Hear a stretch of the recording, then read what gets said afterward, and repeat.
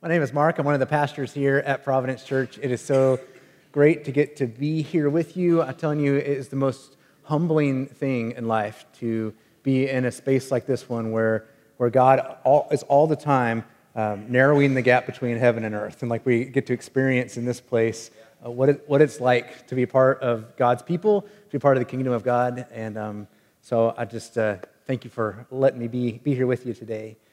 I've got a date circled on my calendar. It's July the 11th, this coming summer. On July 11th, my son Miles and I are going to be getting on an airplane, flying to Chicago, going to Wrigley Field to watch the Chicago Cubs play and probably beat the Pittsburgh Pirates. Yeah, I know, it's exciting. Okay, I'm getting like mixed vibe in the room. You don't have to, it's okay, it's okay. We've been looking forward to this trip for some time, actually since this night. In 2015, the fall of 2015, this was during Game 7 of the World Series. That look on my face is because I've been a Cubs fan for a couple decades. I did not expect them to be able to win that day, and they pulled it out. It was amazing. So this is something that we've been looking forward to for quite some time. Do you have anything that's circled on your calendar? Anything like you're looking forward to, some rest, some kind of vacation, something that's out there? You know, it's pretty amazing to have that thing that's out there for you because, well, it helps you kind of get through today, right? You get through this day, then I'm one step closer to getting to that day of rest or vacation. I think that most of us do that in one way or the other, but the problem with that is that it keeps us tired and worn out when we think that way, even while we're in the midst of what's supposed to be rest or vacation, right? And it's because we haven't yet accepted God's invitation to live out in the spacious places that He desires for us. So that's some language that Pastor Jacob introduced last week as we began this series called A Spacious Place. And the words that we focused in on came from David in Psalm 19. I'm going to share them with you again. He said this, David wrote this, He, God, brought me out into a spacious place. He rescued me because He delighted in me. What did David mean by a spacious place? Well, it's not really all that specific. It seems like maybe is it a physical place? Is it a heart thing? What is it? And because he didn't define it specifically, it kind of helps us to be able to ask ourselves what it means for us. Like, what does it sound like to me to hear those words and to hear an invitation from God into a spacious place? So for me, if I were to answer the question, a spacious place for me is, I would say it's any place where I feel most like myself. So one of those places for me is the living room in the house that I grew up in Wichita, Kansas. Like when I'm there, I'm like, oh, I'm myself. Or just now around other folks who just know me really well, which isn't as many people as you might think, because it's rare to have somebody who really knows you, right? Because it's hard to be vulnerable. It makes it requires vulnerability to be known, which is kind of like being out in an open space, an open field. You know, you're vulnerable to attack. And so one of the things that we want to do is just kind of hang out in the tree line on the edge of a spacious place and look at the people who are living out there and maybe admire them or maybe throw things at them. But could it be that God wants us to be able to find true rest and true communion with Him in a spacious place?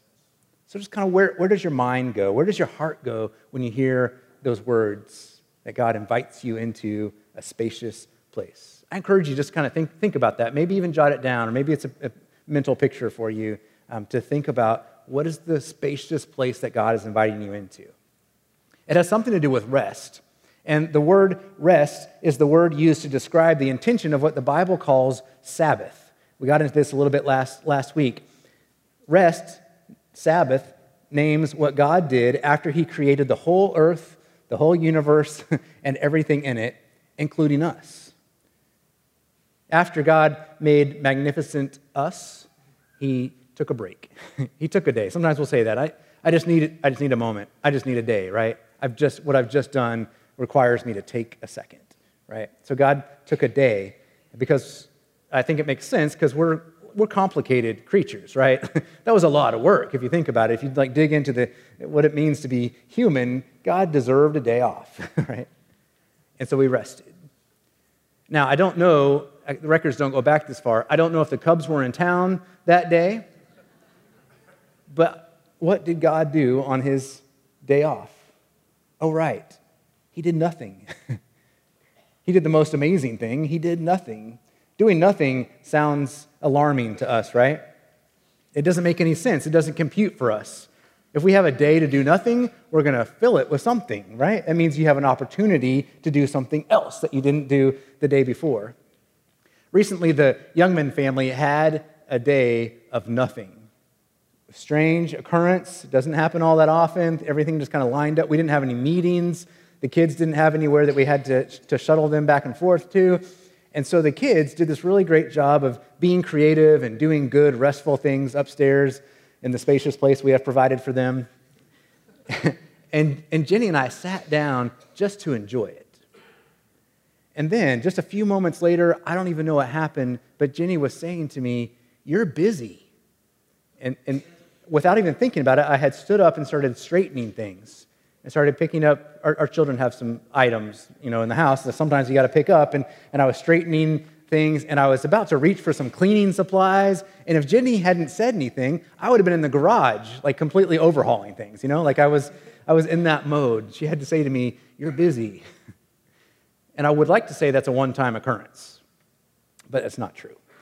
One time she said to me, "You're busy," and I wasn't even moving. I was sitting right next to her, and she said, "You're busy." And she was right. She meant you're working in your head. Now, I have a pretty good rationale for this. I think a lot of you will agree with me that this is solid. I need to clear clutter in order to be able to enjoy rest. Anybody else? Is that something? Yeah, right? When there's stuff around, it's hard to enjoy it. It's hard to rest.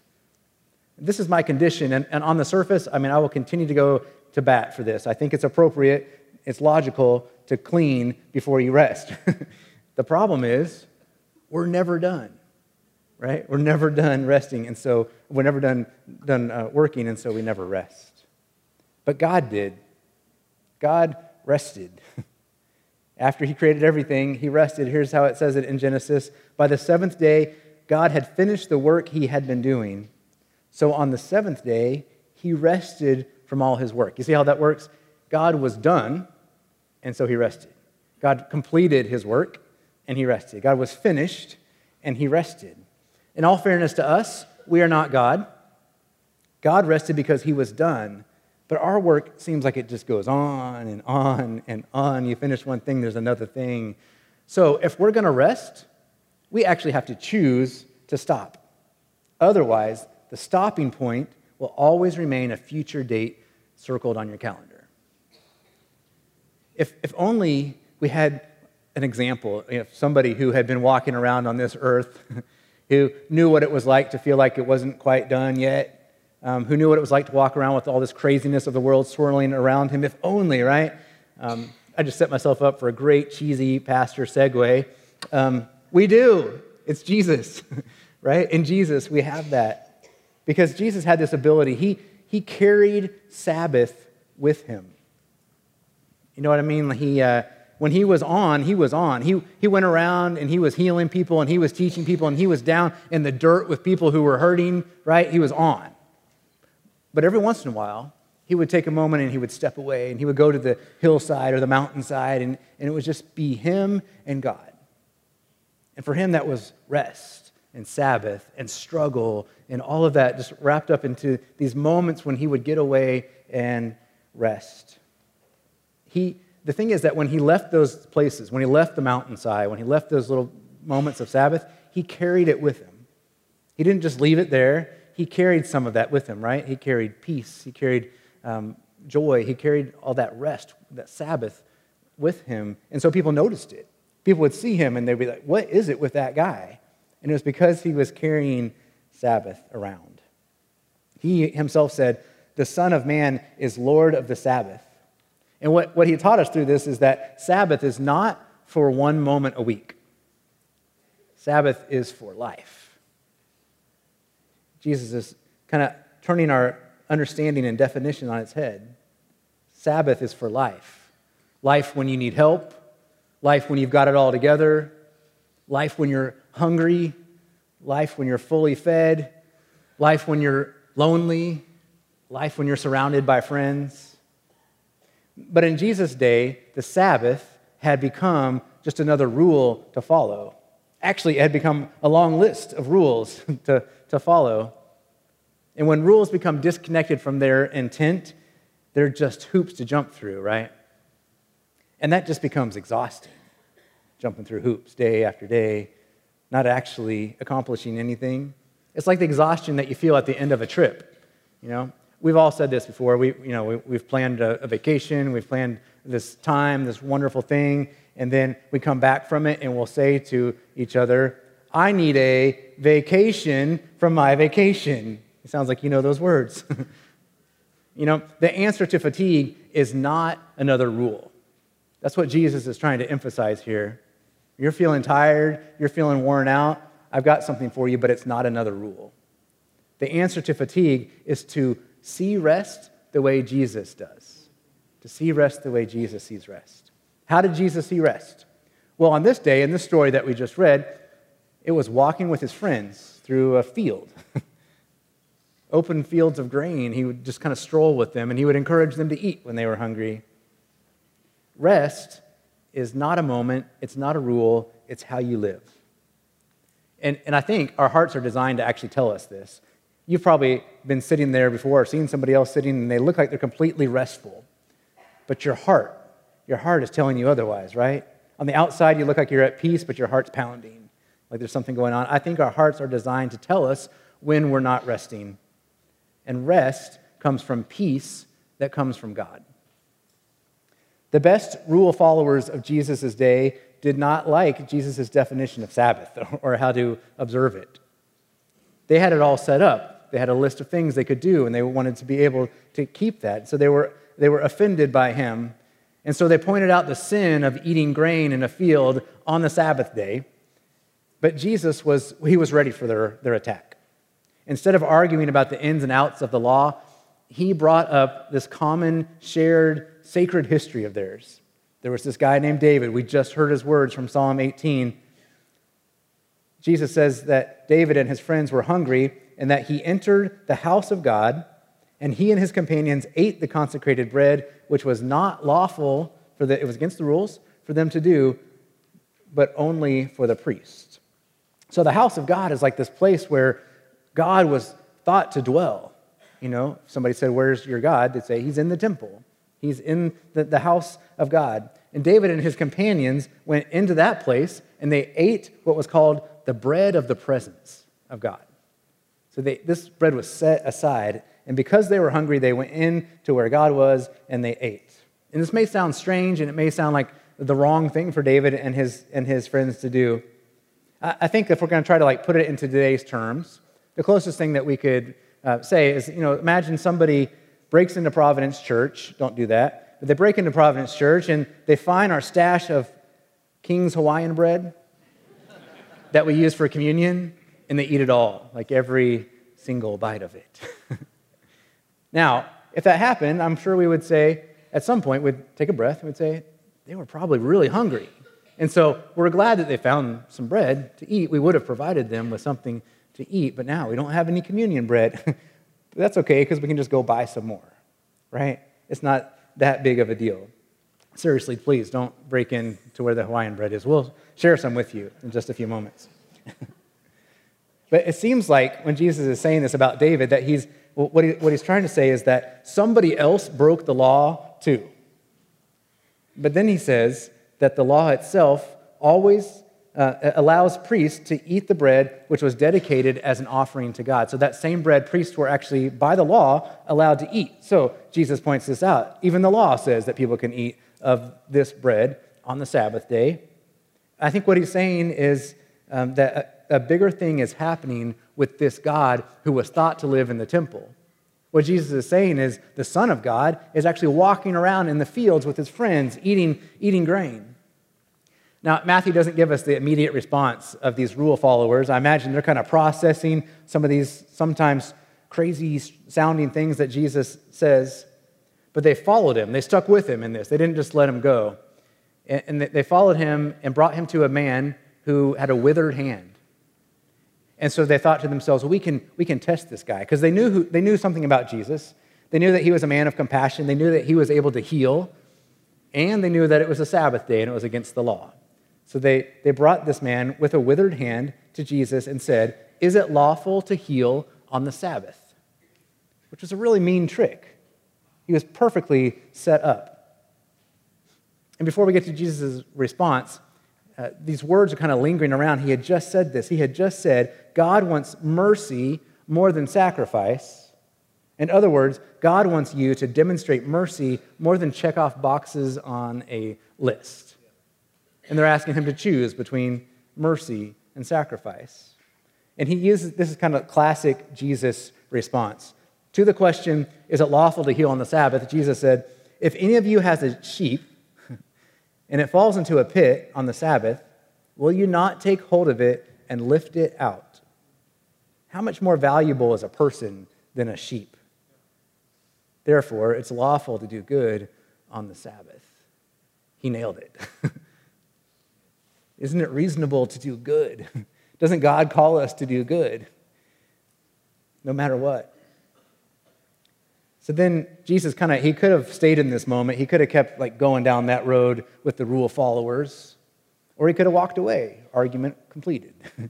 Instead, he turned to the man with the withered hand and he said, stretch out your hand. Say you were offered deliverance from the worst, most painful thing you've ever gone through in your life. Your biggest hurt. Say you're in the hospital, you're in the emergency room, it's Sunday, a doctor comes in and says, I can heal you right now. And you say to them, it's the Sabbath day, why don't we wait until tomorrow? We'll just put that off until tomorrow, even though I'm in immense pain. We wouldn't do that, right? We would ask for and receive healing, and healing comes out of Sabbath rest. So Jesus walks up to the man, stretch out your hand. It says, so he stretched it out, and it was completely restored.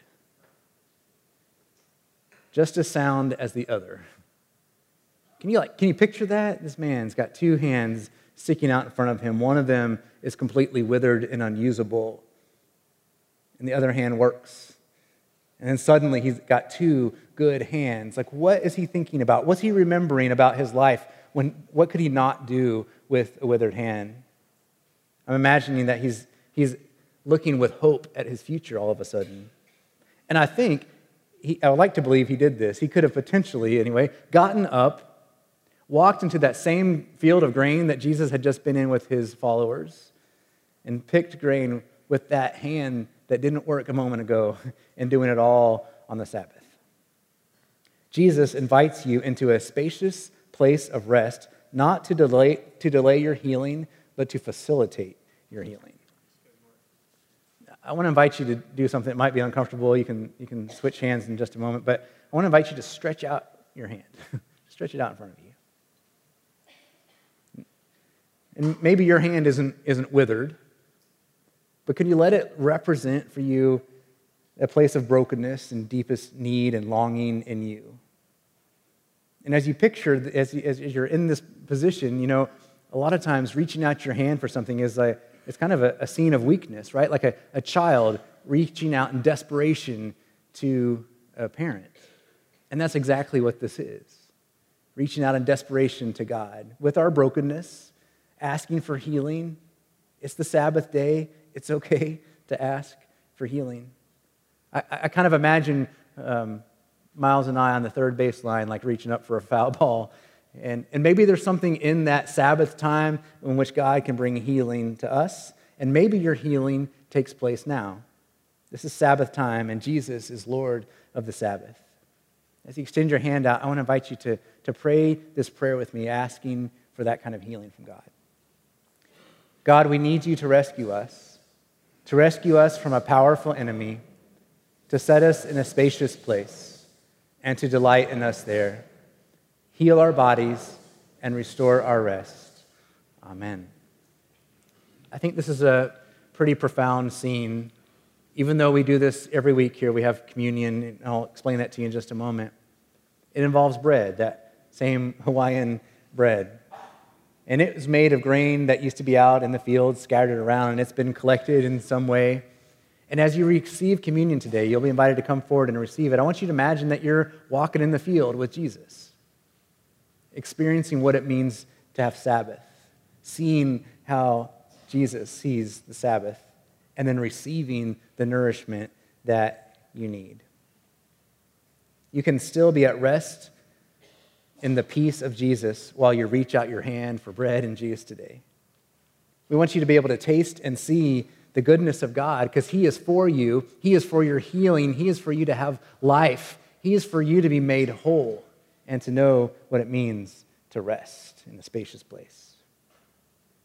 If you find yourself reaching out to Jesus today, we're going to have folks in the corner ready to pray with you as we come forward for communion. I want to invite you to create a spacious place and walk into it looking for Jesus to bring healing for you. Would you pray with me?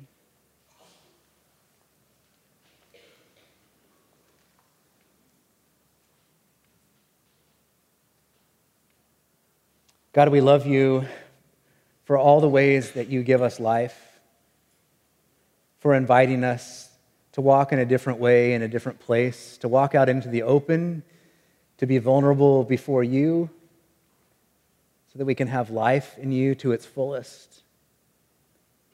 Give us pictures of what that place looks like for us, and draw us closer and closer to you there. God, we pray as we come and receive bread and juice as a sign of the very presence of God, the presence of Jesus with us. As He walked around on the earth and pointed out how to have rest and how to have life, we walk with Him now to receive Him. God, send your Holy Spirit into this gift of bread and juice. Make them be for us the body and blood of Christ, so that we could be for the world the body of Christ redeemed by His blood. In Jesus' name.